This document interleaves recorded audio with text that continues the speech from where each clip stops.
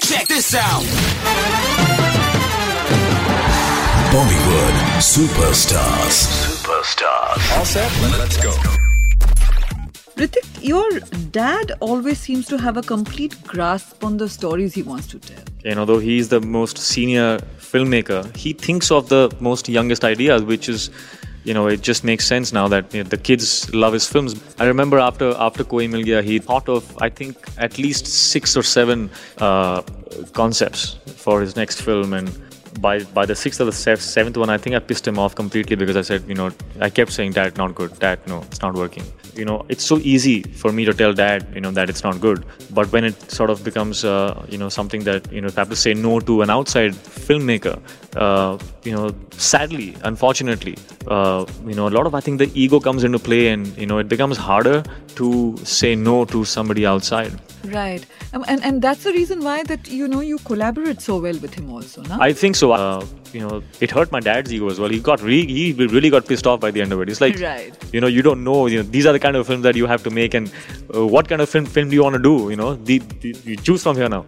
It's like, no, Dad, I'm telling you, there's something that's waiting to be made, and it's going to come. Let's just wait. We don't have to be in a hurry. And then it came. He thought of this sequel to Koi Mil Gaya. And I just, he came into my room one morning, as he usually does when he gets something that he can't wait to tell. He just, rushes right after his bath. He usually gets all his brainwaves when he's in the shower. That's like his thinking chamber. Like it's with many people, actually. That's where he thinks best, I think. And then, so he came to my room and he sat on my sofa, and I was on the bed, and I've just like woken up and sleepy-eyed. And then he said this idea, and I just jumped. I said, this is it. We have to, this is what we have to make. See, I told you. I told you we should wait.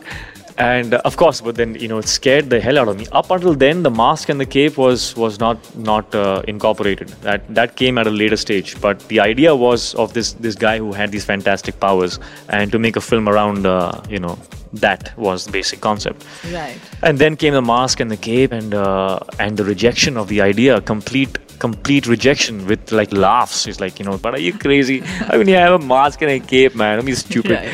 And then came, the overcoat which Rohit, his father, used to wear.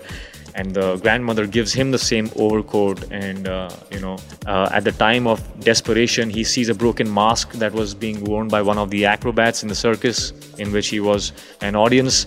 And there are, kids inside the circus. They are dying, and he sees the broken piece of mask. He sees his overcoat to hide his, his clothes so no one recognizes him. The oath that he gave to his grandmother that, I promise you that I will not let anyone see that I have these special powers. So he reverses the coat, it becomes black. The half-broken piece of mask is black. He puts that on, and he becomes Krish. He goes inside. And also, the introduction of Krish, when he enters, was very subtle. He never came and landed like a superhero.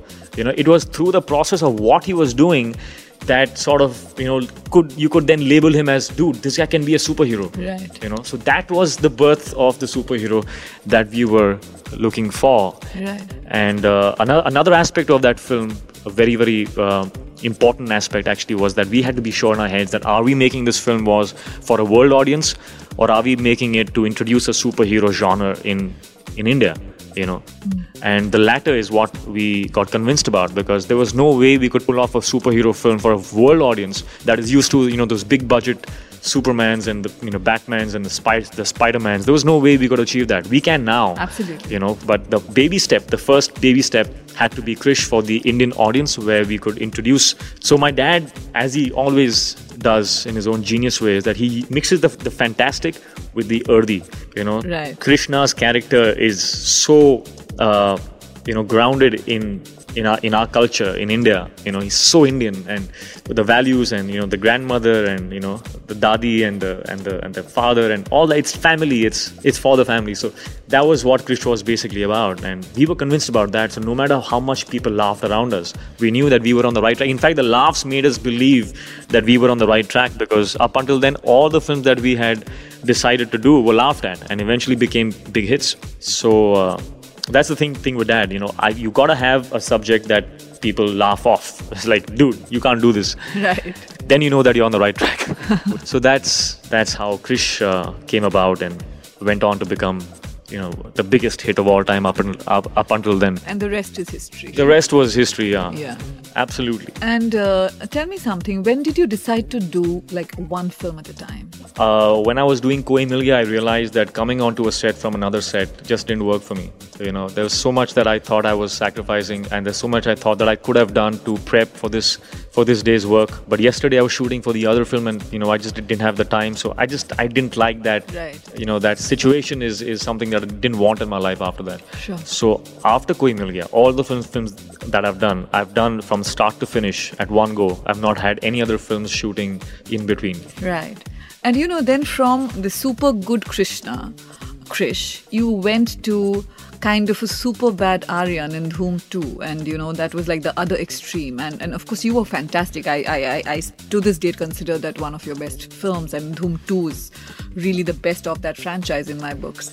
But it kind of really surprised the audience. I think he was just on the wrong side of the law. He was still the hero. Right. It sounded more versatile that I played a bad guy. But in all honesty, he was not really a bad guy. He was the good guy. He was just on the wrong side of the law, and he was kind of a rebel, and did things that it's not a realistic film. Right. It's a very make-believe fantasy children flick. That's how I see it. Because you have the cops and the robbers, and the chases and the item numbers and all that. Right.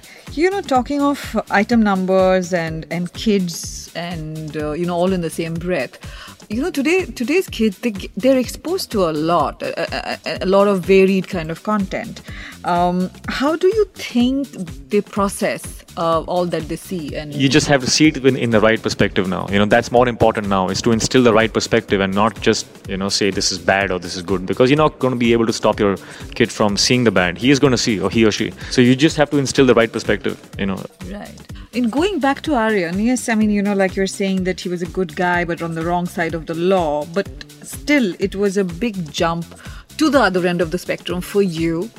In terms of a performance or in terms of a screen persona. Correct. It was a jump to the other extreme end of the spectrum, which I think became it was easy to do because I sort of because it was a make-believe world. There was a lot of style and a lot of projected composure. That's interesting. A projected composure.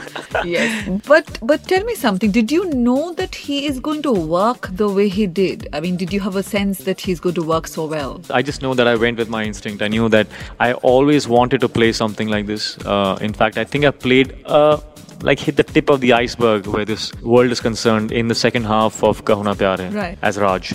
And I always wanted to play that again, and Dhoom somewhere gave me an opportunity to sort of take it to the next level, which was, playing this thief who's this gizmo freak and has all these gadgets, and, who doesn't like that? Absolutely.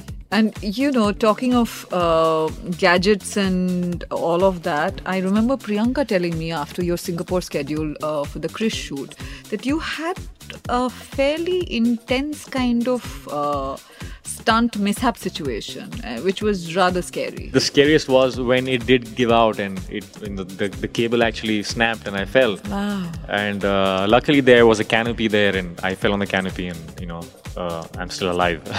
Touch wood. But that sounds kind of really crazy. It was crazy. It was crazy. It was all, sort of destined to become important special day that would help me get a lot of love from a lot of people all over the world, and yeah, but still very scary. I mean, in hindsight it may be all of this, but it is still a very, very scary thing. And yes, you are lucky, but it is a very scary thing. Think about it, because I was standing there on top of the clock tower, which the base of the clock tower floor was as much as the space that my 2 feet take when they are together. Right. That's the amount of space I had. I was stuck there because it started to drizzle and we could not take the shot for over 1 hour. Right. So I was just stuck standing there with a cable on my back, and I kept watching the eight guys who were holding the rope which was keeping me secure. Right. In case they let go of, or they started, got involved in a conversation and they looked the other way and I sort of maybe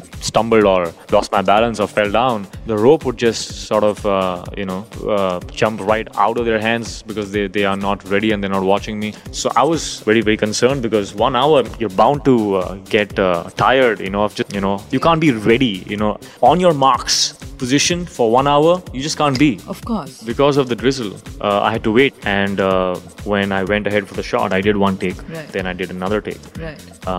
We had already seen that the cable was grazing against this really smooth surface, very high up. Right. I saw it.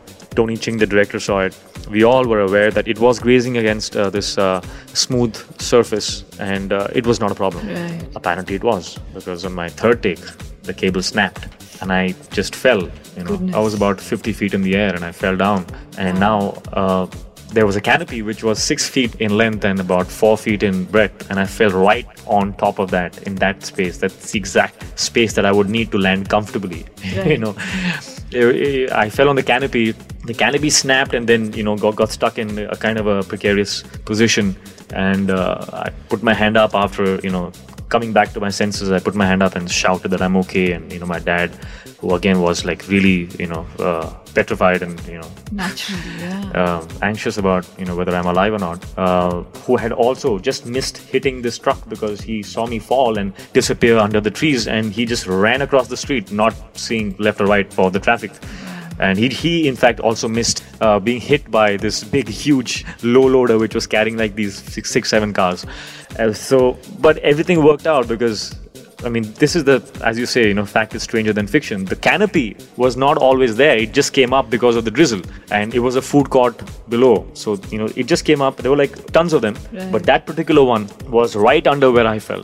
And, I was just, it was like meant to be. Right. And then I went back right up, they got me down and I said, I have to go right back up. Right. They said, are you mad? I said, no, if I don't go up now, I have 40 days more of work left on these cables. If I let the fear fester, I will not be able to come back in the morning and go up on this cable and be completely confident. I need to go back right now to kill it, So I went back up, even if it was just for a little, swing. So went back up, took a bit of a swing, got more comfortable, got more confident, and then we went home, packed up for the day. Bollywood Superstars.